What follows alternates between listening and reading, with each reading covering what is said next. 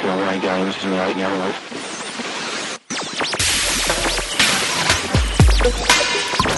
Broadcasting live to the world. Now, it's Sheila Zielinski. This is a very sinister Luciferian eugenics plan. These spineless weasels preach what people want to hear. They replace repentance with dreams of the good life. Mindless singing. Dying daily, taking up your cross, suffering and sacrificing have been superseded with name it and claim it.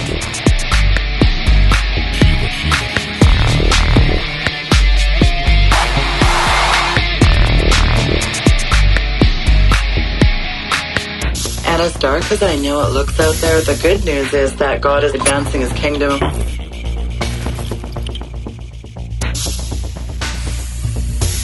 And it's very exciting to be a part of his great commission.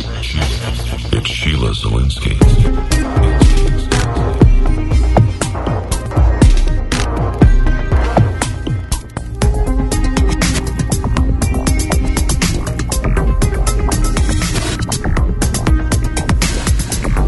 The Sheila Zielinski Show, the only show to give you the truth behind the headlines, prophecy, and the deeper things of God. Now, here is your host, end-time watchwoman, Sheila Zielinski.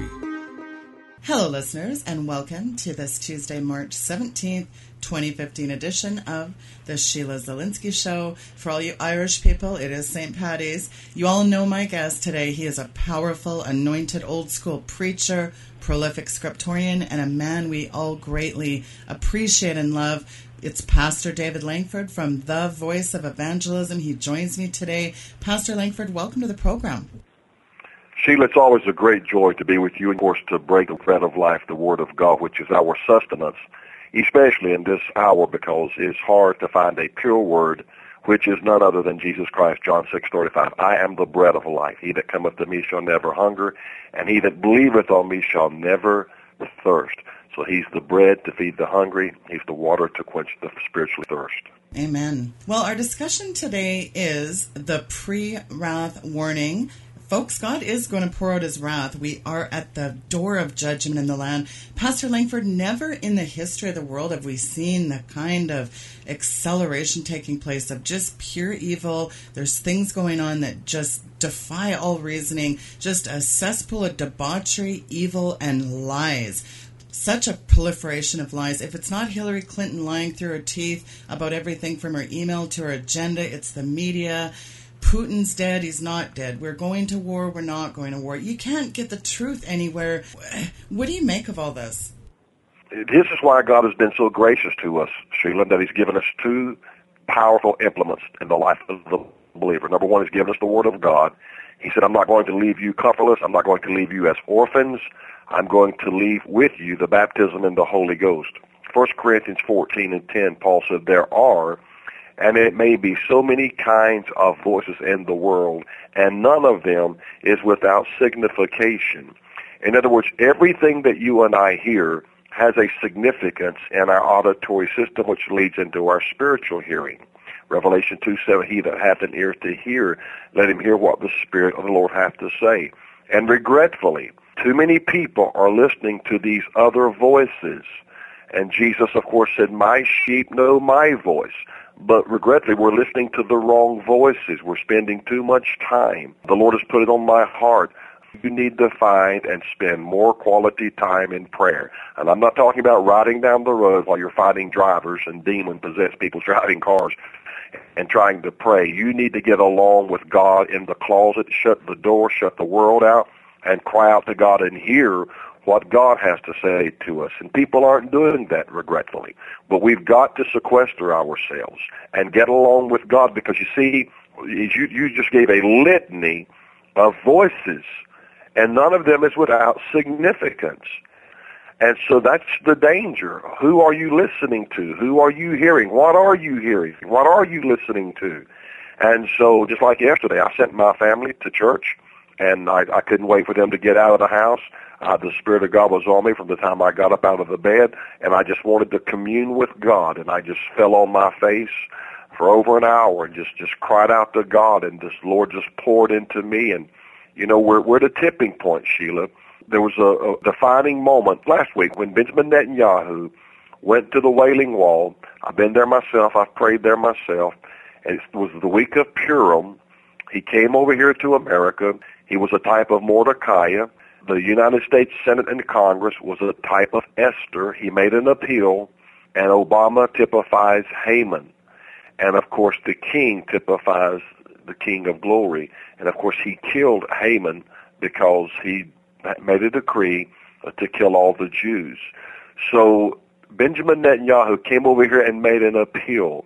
He went to the Western Wall and he prayed. He prayed to the true and the living God. Allah does not exist. That's a farce. It's not real. So who is God going to answer?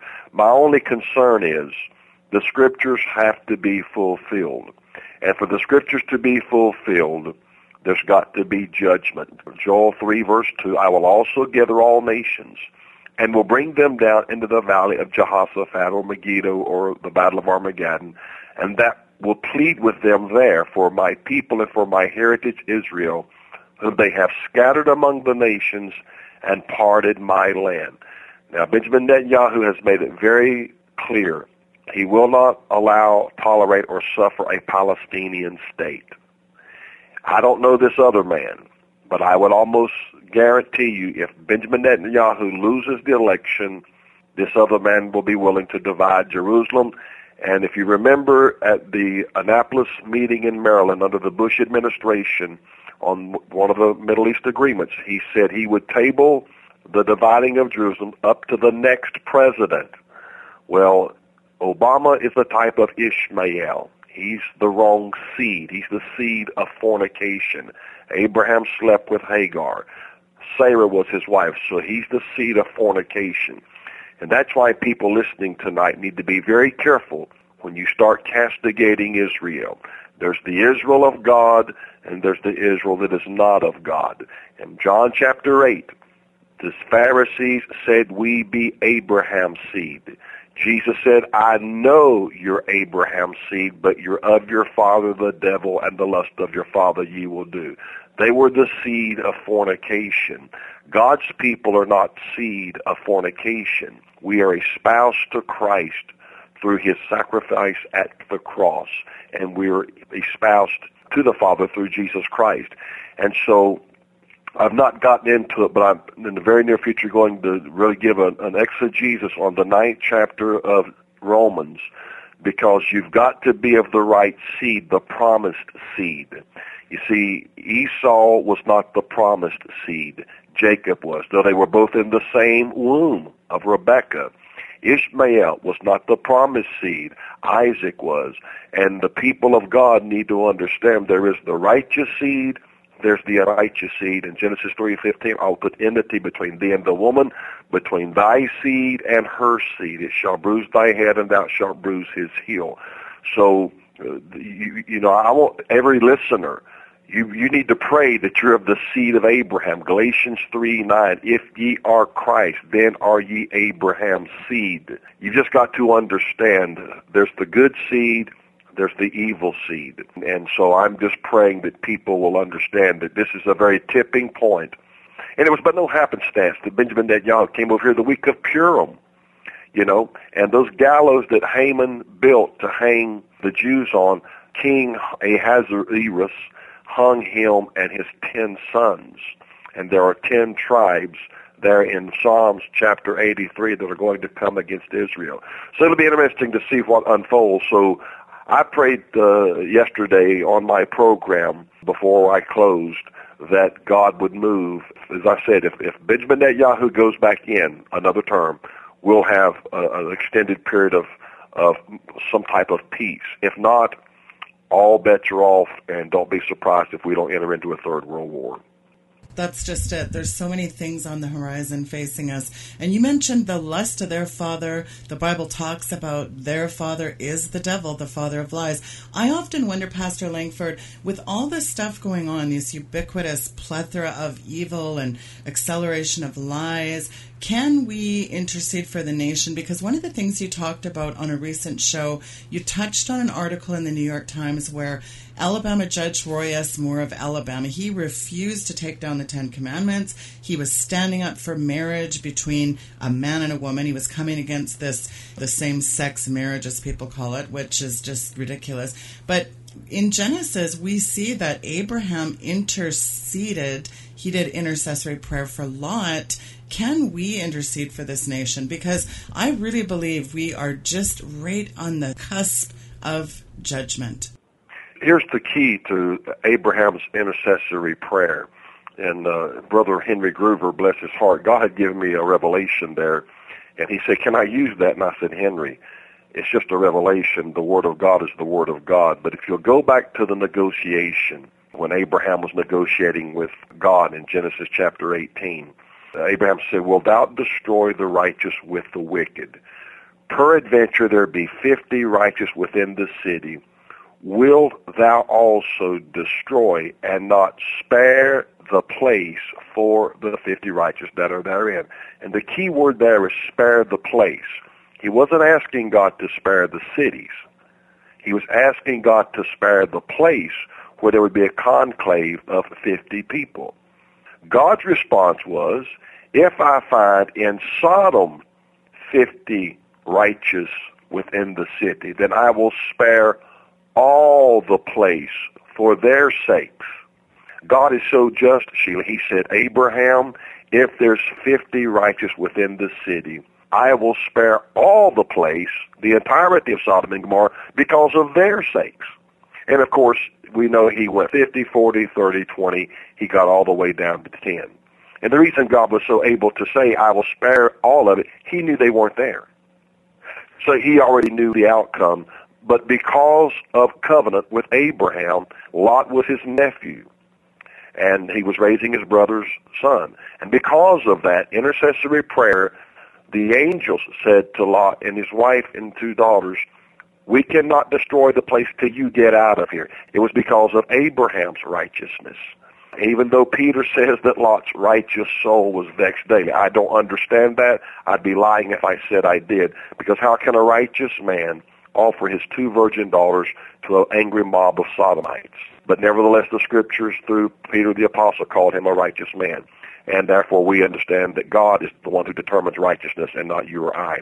But the point is, had there been 50, 30, 20, 10, God would have spared the cities, but they weren't there. But he was just saying, God, will you spare this little room where Sheila Zelinsky is and her prayer warriors? And God said, if they're there, I'll spare the whole place. But they did not exist. And so I believe we're at a point now where the nation is not going to be saved, but God is going to spare the people of God. We're not appointed unto the wrath. Now, peril, danger, toil, troubles, things like that, we're going to be subject to that because it rains on the just and the unjust.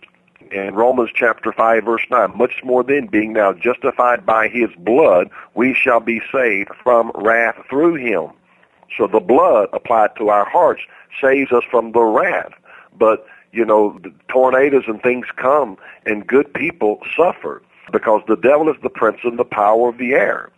So we've got to understand, it's not so much that God is going to, he will vent his wrath. We know the 7 vials, but God removes his hand. So Satan then is able to do what he wills, and he wills to steal, to kill, and to destroy. God doesn't have to do anything. Just take off the covering, the protection from this nation, and we're vulnerable. Psalms 127:1, except the Lord build the city, they that labor build it in vain. Except the Lord keep the city, the watchman waketh but in vain. So, you know, God don't have to do anything but say, okay, I'm pulling my hand back. And we are so vulnerable. And that's why, and I know people get angry with me, and that's all right. I know the Bible. And there are people over there in Israel that are not Jews, and there are those over there that are God's people. So that's why you have to be careful in becoming anti-Semitic. It's like, you know, knowing if a person is saved or not saved. Say, well, you're going to hell. Well, you don't know that. They might repent before they die. So God's the ultimate judge. So we have to be careful in becoming anti-Semitic and castigating because we don't know. I mean, like I said, if you look at Rebecca, in her womb, before either child was born, Esau have I hated, Jacob have I loved. So that's why I have the fear of God in dealing with Israel. I do what Psalms 122:6 says, pray for the peace of Jerusalem. If you believe the Word of God, you'll do that. We're at such a tipping point. We're at such a dangerous point. It's unbelievable. And the church, regretfully, is anemic, asleep. These hirelings, these prostitutes call themselves ministers. Somebody sent me an email that Creflo Dollar was asking 200,000 people to send him $300 to buy a $60 million jet. That is correct. It's right on his website. I mean, what is going on? Why are they not preaching repentance? Why are they not preaching the coming judgment of God? Not get ready for hallelujah good time. We're getting ready for a time of sorrow. The Bible says these are the beginning of sorrows, and that's followed by great tribulation. But they've refused to preach it. It grieves my spirit to no end.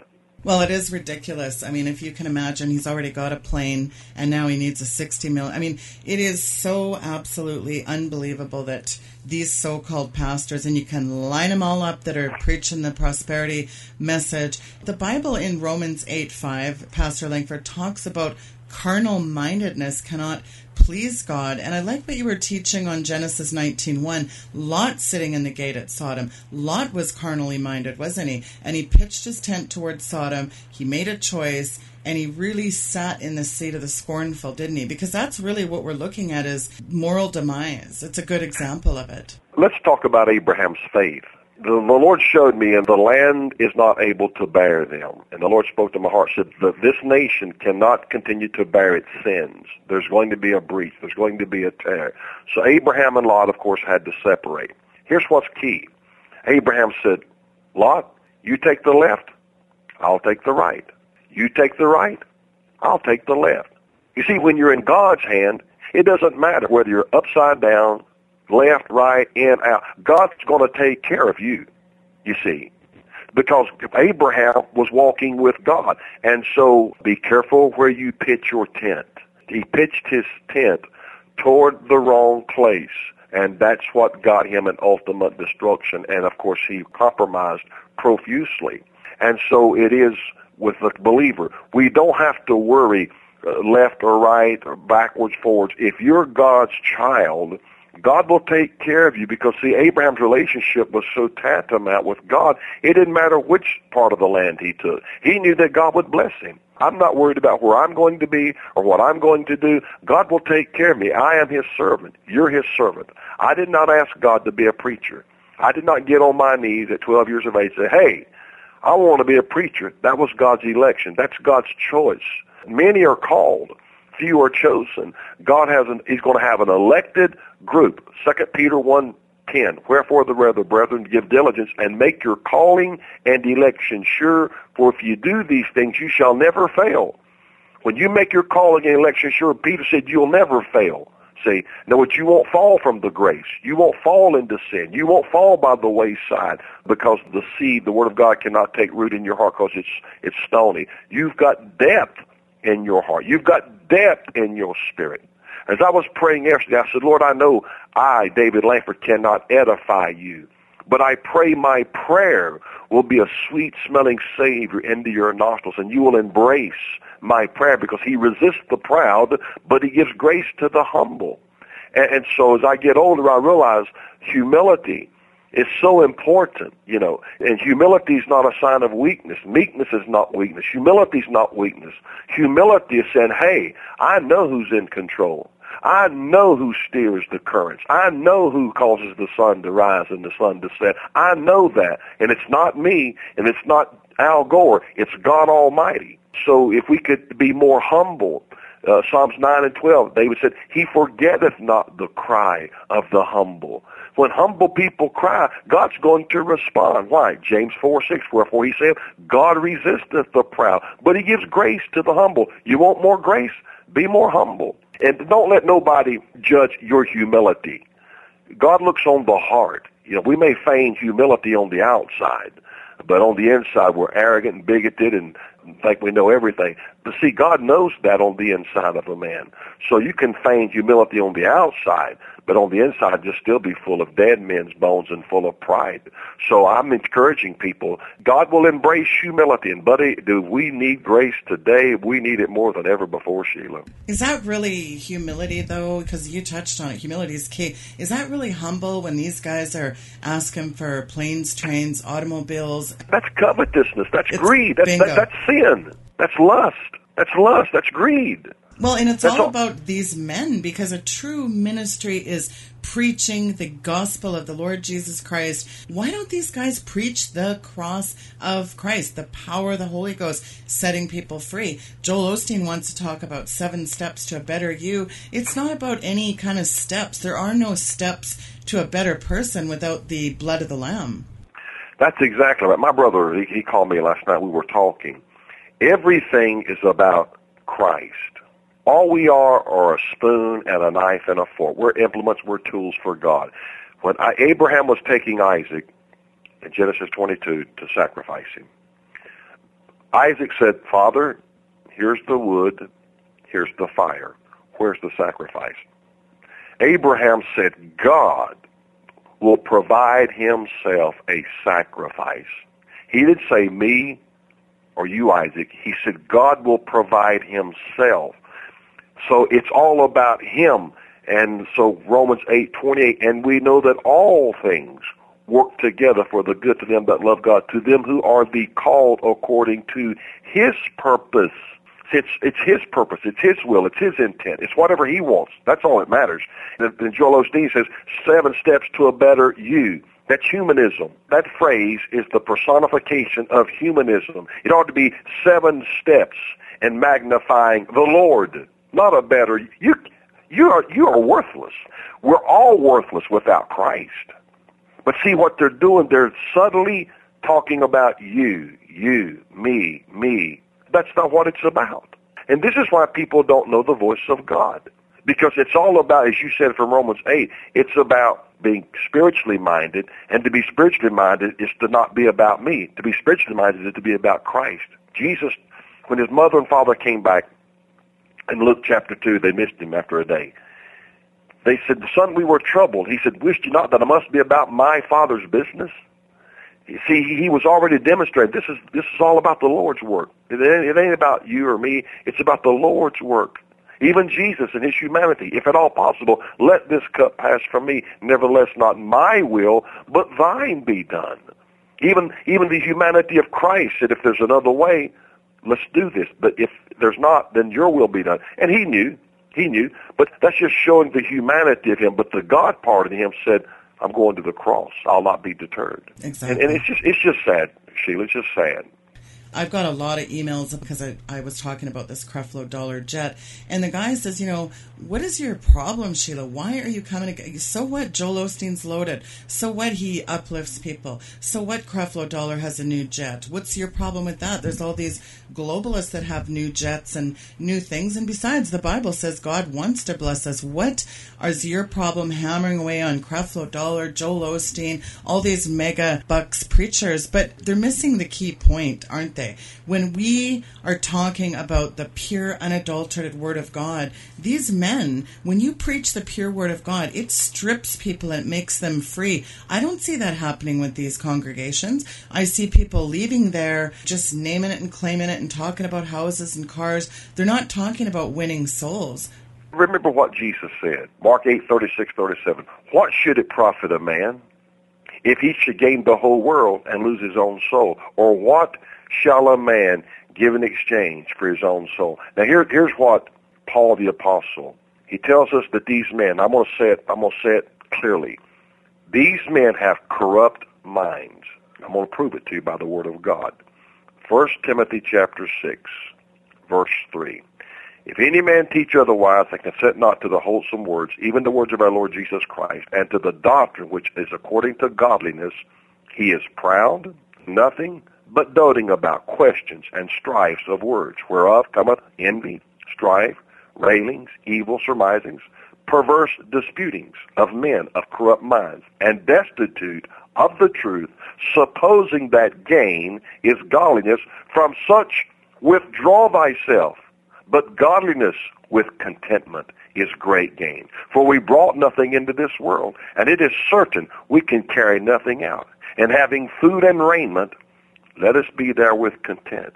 But they that will be rich fall into temptation and a snare, and into many foolish and hurtful lusts, which drown men in destruction and perdition. For the love of money is the root of all evil, which while some have coveted after, they have erred or been seduced from the faith and pierced themselves through with many sorrows.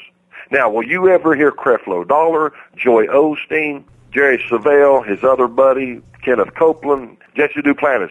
You will never hear those men preach 1 Timothy 6. Never. Never. Because you see, Paul said they're perverse. They have corrupt minds, destitute of the truth. In other words, they don't have the truth, supposing that gain is godliness. From with such, withdraw thyself. Get away from these guys. Withdraw thyself from these people. See, Paul, God already knew this would be the prosperity message, would be one of the false doctrines in the end. So the Word of God already makes it clear. Having food and raiment, be content. You see, and I'll admit this, I've never had poor, destitute, broken people to be able to bless the ministry. They had to have some wherewithal to bless the ministry, to bless you, to help us pay the bills, to be on the radio, to do the newsletter, whatever the things that we do, the postage and stuff. But that's not the message.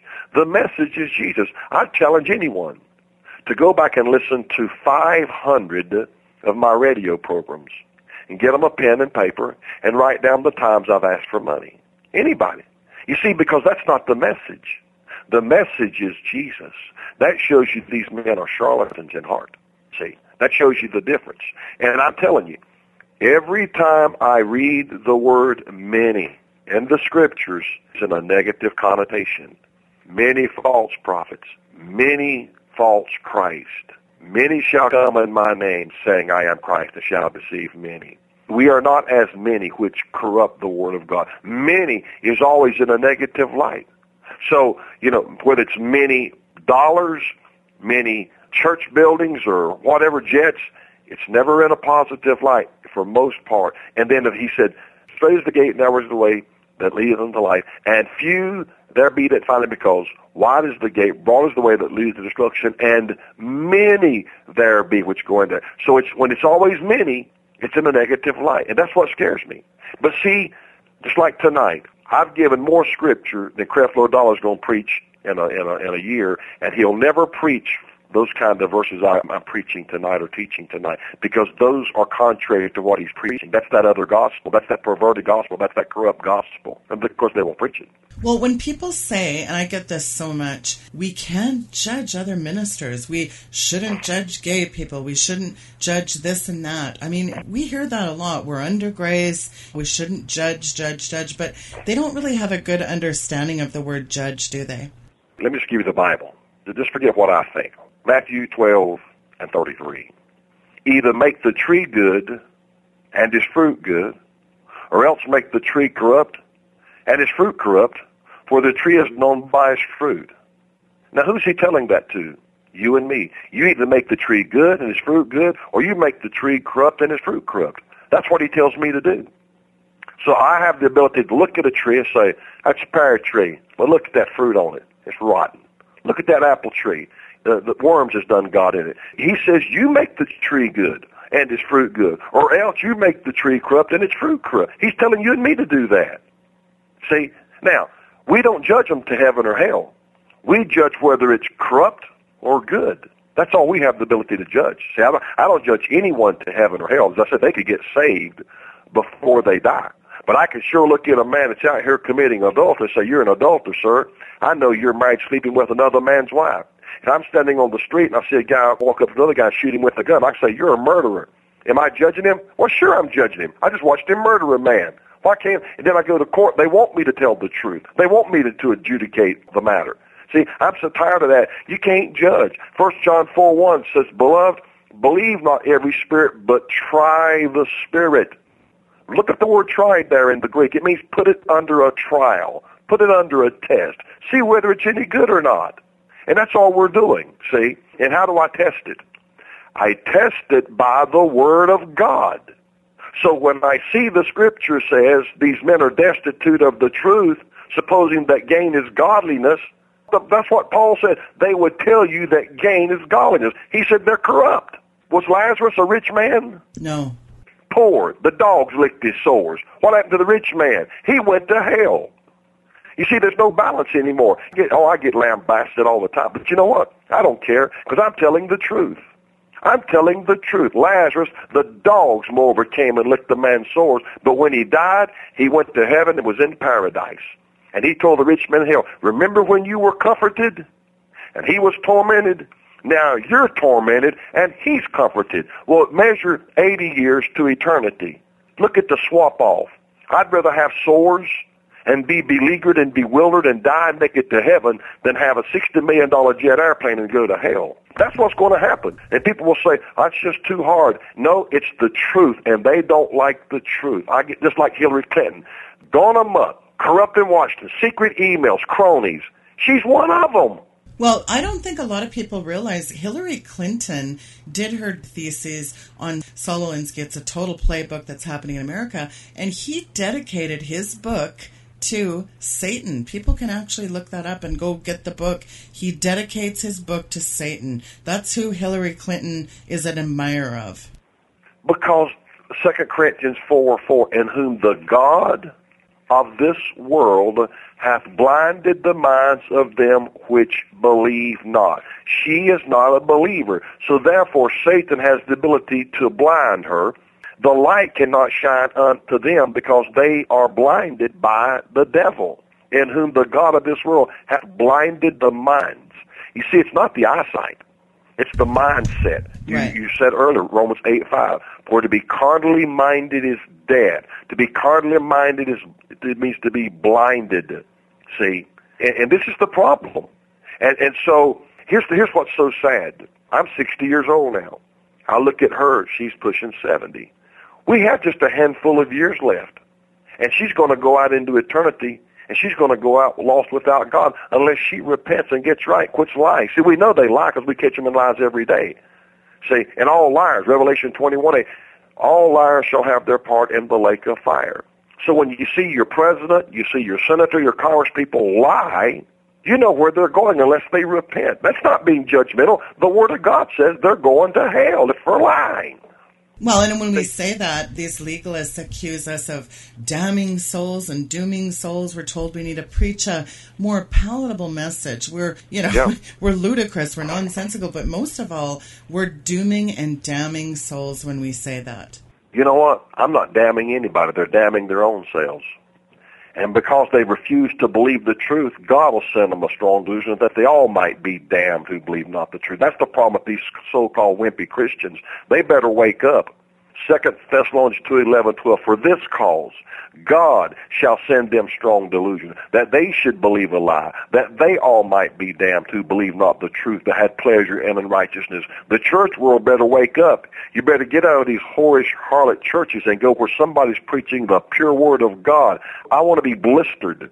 I want to be cleansed. I want to be bathed in two things, the word of God and the Holy Ghost. I want to be pure. Blessed are the pure in heart, for they shall see God. If your heart's not pure, you're not going to see God. We're all fallible. I'm not preaching sinless perfection here. I'm preaching striving to contend for the faith. These people aren't contending for the faith. Listen, look at the early church. I mean, these people suffered profusely. Acts chapter 12, they just beheaded James. Herod sees it pleases the people. They're getting ready to behead Peter. Had the church not prayed, and God got him out of prison that night. They glory in killing the Christians. Look at what's going on. What religion is under attack today? What religion is under attack today? You are not allowed to say Jesus in anything. Look at the little girl that she brought her Bible to school, and now she's kicked out of school. Here's what's pathetic. The so-called Christians are blind. They can't see. They can't see because they're not seeking God. I'm telling you, people better lay down everything and pick up their cross daily and start following Jesus Christ.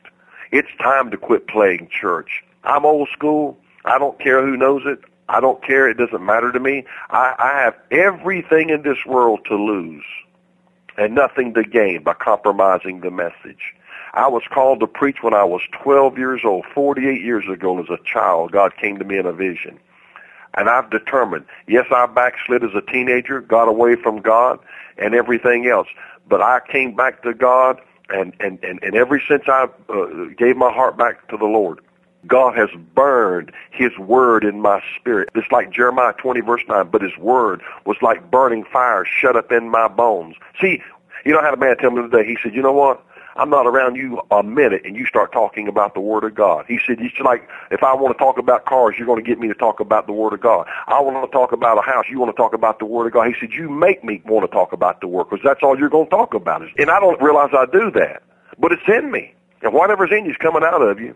Amen. Well, I'm glad it is in you. But that's the thing, is we're so lacking with that kind of person in the pulpit because it's a sickening apathy and complacency in the Western church today. You just mentioned all the wickedness, the beheadings, the persecutions, and yet that sickening apathy and complacency in the Western church is unbelievable. This nation can no longer bear the wickedness, the cheating, the lying, the sodomy, the embezzlement. The land is so absolutely, well, God's trying to send us a message. I really do believe that, but the churches nowadays are too busy with, well, let's just dwell together. Let's cohabitate with each other. Look at this bumper sticker. I was in everywhere in the United States and Canada. This bumper sticker, coexist. It's got nice little demonic symbology on it. The devil just wants us to put aside all our differences and compromise and coexist. Why not just have one religion where we can find some compromise? That's what Rick Warren wants. That's what the Catholic Church wants. That's what these evangelicals like Kenneth Copeland want to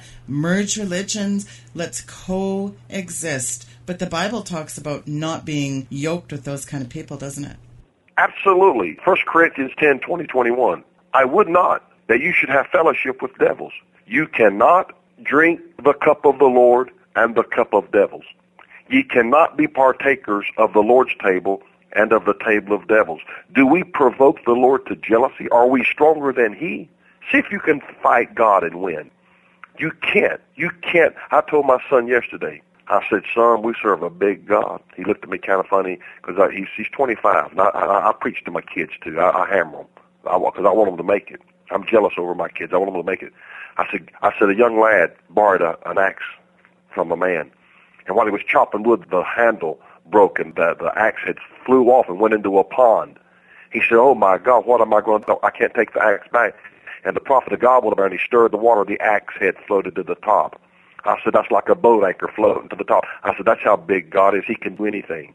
And we're playing around here like he's I hear it all the time, the big guy upstairs. I'm so sick of that disrespect for God. See, the Holy Spirit reveals to us how insignificant, how minuscule that we are. And we don't like that because we want to think, well, we're big guys. You know, Obama, he knows it all. Let me tell you, you know what Obama is? He's a turtle sitting on a fence post. Somebody put him there, but you never get him to believe that. No. It's amazing to me. No one ever wants to talk about the wrath, the judgment, the damnation, and the separation of God. They want to talk about, Jesus is a guy that's got you on his knee. It's a little lamb, the God of mercy, love, and grace. That's Jesus. Don't want to talk about the other one. Listen, Jesus, see, that's why he came as a lamb. And then we read in Revelation, he's the Lion of the tribe of Judah. And when he returns, he says in Revelation 19, he will rule with a rod of iron. All of you men listening out there tonight, you know what a piece of rebar is. Take an 18-inch piece of rebar and walk into a china shop and see what kind of damage you can do in an hour. That's how he says he will rule with a rod of iron, and he will tread the winepress, the fierceness and wrath of God Almighty. Let me tell you, you can't think about contending with a God of that magnitude. And that's what he's going to be when he comes back. And yet people don't want, he's just a little puppy-loving Jesus. He's so sweet. Go back and read the 23rd chapter of Matthew if you want to see how hard he can be. You generation of viper, you hypocrites, you Pharisees, you blind scribes. Oh, we don't want to preach that. We don't preach out love, Jesus. See, they don't want to rightly divide the Word of God. See? And so, he just all through there, he said, "Woe, you scribes, you Pharisees, you hypocrites." I mean, just over and over and over and over. These guys will say, "We want you to will your home to this ministry." It's all in the Scriptures. But yet, see, preachers don't preach the whole counsel of God. There's people out there that I gave Scripture not that even though the Scriptures were there. Because, number one, they don't read their Bible. I can't teach the whole Bible, neither can you. We don't have the time to go from Genesis 1:1 to Revelation 22 and 21. We just can't do it. It's just too much. So we preach as we are unctionized by the Holy Ghost. I preach what God lays on my heart. When I first started preaching, I was worried about having enough sermons. Now I'm saying, God, what is the message? What do I need to say tonight? What do I need to say when I go to the pulpit? What do the people need to hear? I don't sermonize. See, you can go to a bookstore, a Christian bookstore, a pastor can today. He can find 3 sermons a week, 52 weeks out of the year. People ask me, where do you get your sermons at? I said, I get them from the Bible. That's where I get them. I get unctioned to put thoughts and scriptures together and preach. And there's a contiguous theme in the message. Why? Because it's from the same book, from the same author, ordained and anointed by the same Holy Ghost. That's what's amazing. I shared yesterday on my radio program, I was going down the road Sunday. My wife and I, we had to run to Charlotte. Traditional service, 9:30. Contemporary service, 11 o'clock. Is God traditional or is God contemporary? You see, we're making God what we want him to be. See, so because we want to cater to this faction, we're going to have this service at this time, and because of this faction, we're going to have this service at this time. Well, I thought we were all serving the same God, but why do we put all these labels and stuff? It's like Christian rock music. Well, just because you put Christian in front of it doesn't make it godly. Right. That's appeasement. What does that even mean? I guess it's more of the Bible at the night service and no Bible. I mean, Pastor Lankford, I sat through a whole church service recently without one scripture, an almost 2-hour service without one scripture ever being even mentioned. There wasn't a scripture. The Bible wasn't even cracked. Yeah, that's sure. You see, that's why we're in the state we're in. This nation, the founding fathers, the colleges, Yale, Harvard, Princeton, these colleges were first birthed to train men of God to learn to preach and to carry the gospel. They left Europe. They left under the tyranny, freedom of religion. And when we say freedom of religion, it was freedom to worship the Lord Jesus Christ, the Son of the living God. And we've gotten so removed from that.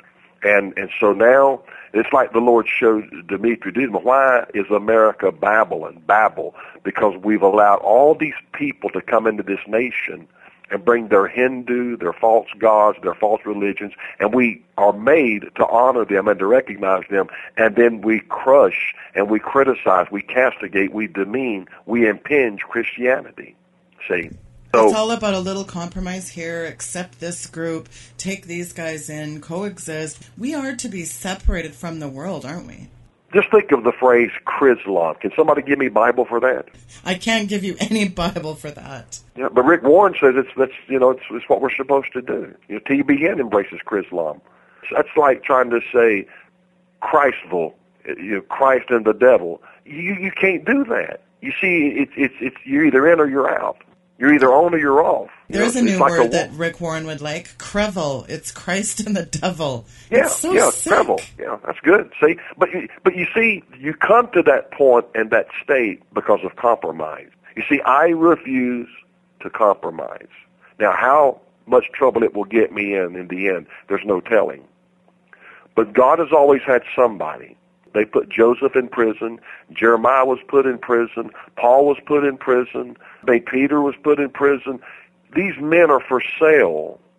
Look at the righteous men in the Scriptures that went to prison. It wasn't because they were robbing banks and shaking people down and embezzling money. They stood for Christ.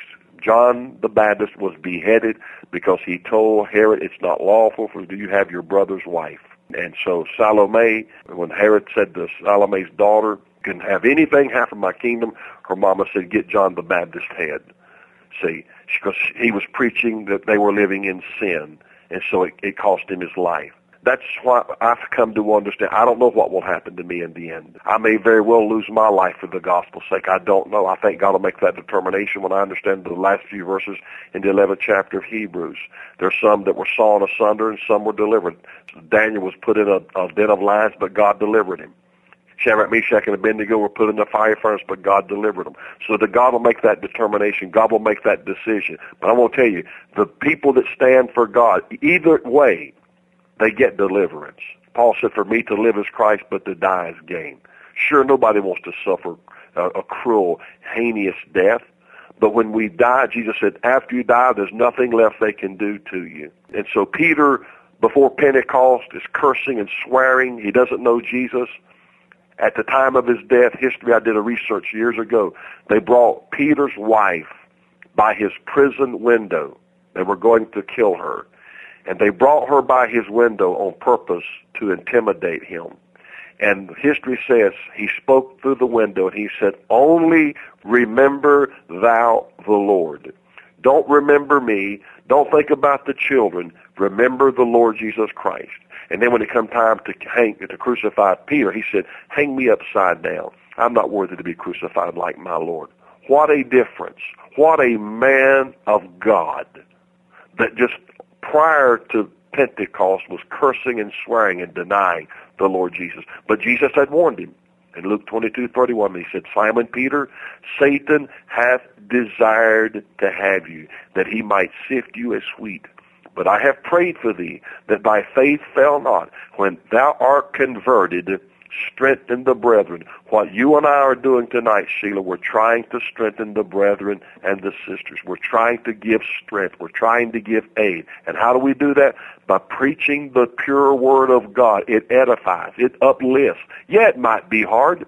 But if I go to a doctor, I don't want the doctor to examine me and I've got something wrong. He says, oh, there's nothing wrong. Go home and take 2 aspirin, but pay the lady up front $300 when you walk out the door.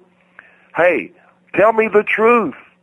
Please tell me the truth about my physical condition. Don't manipulate me. Don't deceive me. Don't take my money.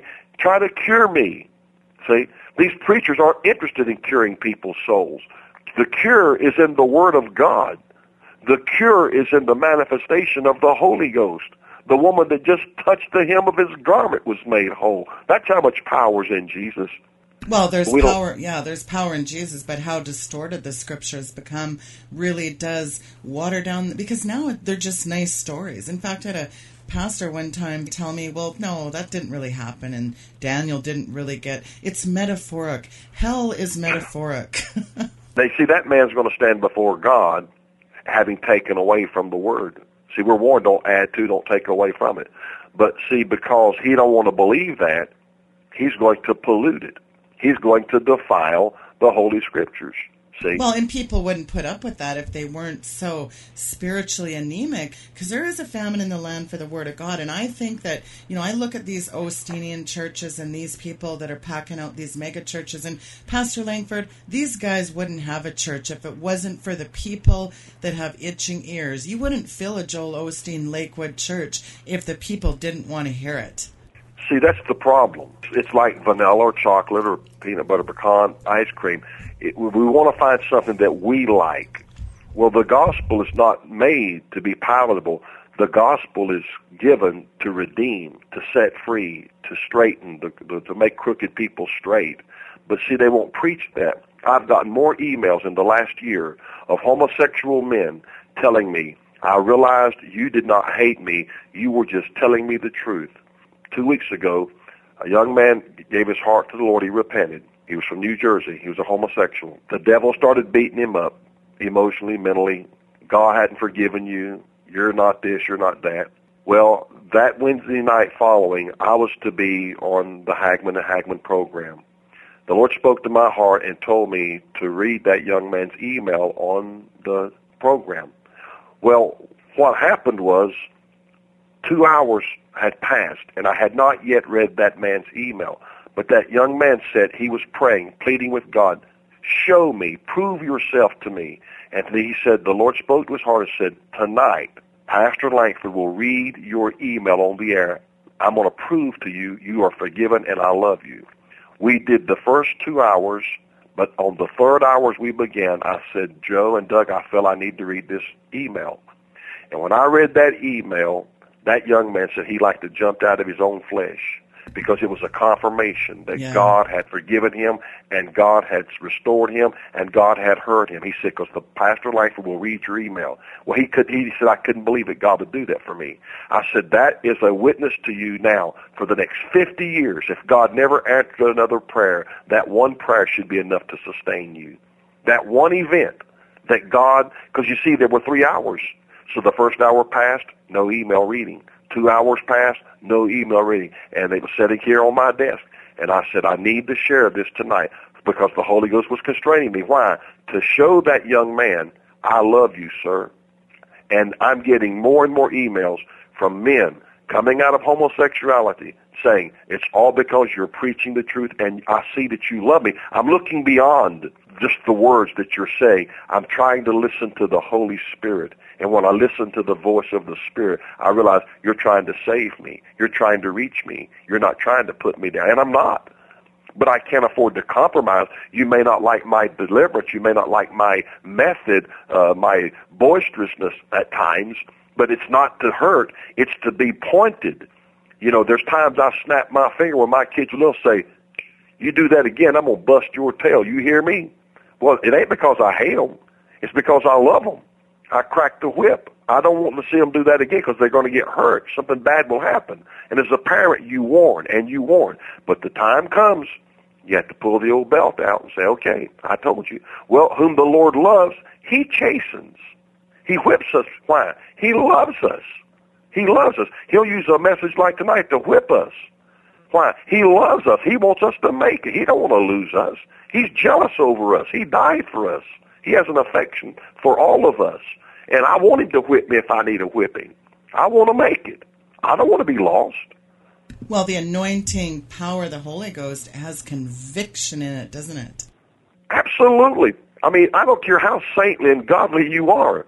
The Holy Ghost is so powerful, he can still smite your heart. If you're the most saintly, godly person, he'll still smite your heart. Why? He's just trying to get you to move up another level. We can, you know, Paul said from glory to glory to glory. We're to keep on improving. Peter said in 1 Peter 3:18, grow in grace and in knowledge of our Lord and Savior Jesus Christ. We're all to keep growing. Paul's about to be beheaded in 2 Timothy chapter 4. And what does he tell Timothy? Bring the parchments. And now bring John Mark. He's profitable to me. The man's about to die. But he still wanted to read the parchments because he's still on this side of eternity, and he wanted to know more about the unsearchable riches of Christ. And we've lost that hunger for God. Well, we've not only lost our hunger for God, we've lost our trust in God. We got to put our trust in God, not the land. And you talk about in your service last week, you did a message on where you'll pitch your tent. The land cannot bear this. I mean, without repentance, it's impossible. We are in the days of Lot and Abraham, like you said. He said, is there 10 righteous you will spare, Lord? The countdown's here, isn't it? Judgment is coming. And folks, you have a choice, but Jesus paid an untold price. People are abusing the blood of Jesus, aren't they, Pastor? Yes, and I'm looking for something to happen this fall. We're in that 7-year cycle, 2001, 2008. This is 2015. It was in 1998 when God began to show me this was going to be a fall scenario. I got a series. I do DVDs, CDs on the fall events because it's a fall scenario. Babylon was destroyed October the 12th, 539 BC in Daniel chapter 5. And so we've been watching September the 11th, September the 25th or 28th, whenever it was the stock market crashed. I believe it'll be September, October this year, another event. Well, I'm glad I'm on the inside. I'll tell you that. Amen. Because if we're in the days of Lot and judgment's coming, we have to get right with God. And I think it's so imperative that repentance is, I mean, if you are backslidden tonight, folks, get on your knees and repent, fast and pray for men like Judge Roy Moore. There's such spineless, godless judges and congressmen and politicians. We need to be praying for men that are standing up for the truth, praying for pastors like Pastor Lankford that are the very few in this vapid sea of pulpit compromise. We need to be praying for these men, and we need to be praying for these people. Even Hillary Clinton. I've been praying for Osteen and Obama and all these people, because the bottom line is, no matter how evil these people are, they still are humans, and it's not God's will that any one of them shall perish. And quite frankly, I don't want to see any of these people go to a devil's hell, Pastor. No, and I pray for them as well. The Bible teaches us, but Paul taught us, pray that we might all lead a quiet and peaceable life. I want these people to come to the knowledge, but there are those that are going to refuse it. And then there comes the point in time, just like God told Samuel, quit praying for Saul. I'm done with you. Yeah, there was a point where it's just, he's done, right? That's right. There comes a point in time, God says, it's over with. You're blatant. And then, see, Romans 1 talks about being turned over to a reprobate mind. That means you've already been judged. You're just waiting for the fulfillment of it in eternity. But it's over with for those people. They can't get back to God. See, the rich man wanted to get back to God. His first recorded prayer was in hell, but it was too late. Hell is full of prayers tonight. Hell is full of thousands, millions, hundreds of millions of prayers are going up from hell tonight, but it's too late. Well, the bottom line is, in the waning moments, the countdown's here, judgment's coming, people have a choice, and the question tonight, folks, is, who are you going to choose? Don't quit on God, folks. He never quit on you. Keep seeking Him with all your heart, because with God, as the Bible says, all things are possible. Jesus died for you. He commended His love to you, and that, my friends, is very important to remember, that Jesus died for you. He paid the tab. Pastor Lankford, thank you so much for coming on the program tonight. Pastor Lankford's information is linked there at weekendvigilante.com, and he can be heard on WWCR at 5 o'clock Eastern, Monday and Tuesdays, and bookmark thevoiceofevangelism.com. Pastor, thank you so much again for coming on. Thank you, Sheila, and God bless you and bless all of your listeners, and thank you for what you're doing in regarding the things of the kingdom of God.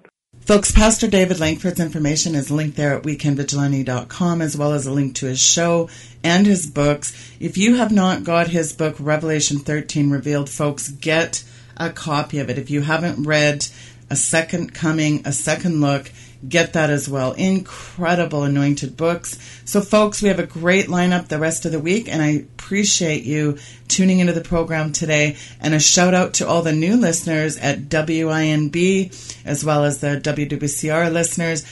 Thank you so much for tuning into the program, and don't forget to send me an email. Let me know how you like the program. Thank you so much. Good night. God bless. The Sheila Zielinski Show is sponsored by SteveQuayle.com, offering a wide variety of products, links, headlines, and information for the end times. Order Steve's new book, Little Creatures, by visiting SteveQuayle.com. Dare to discover, learn, prepare, and be amazed.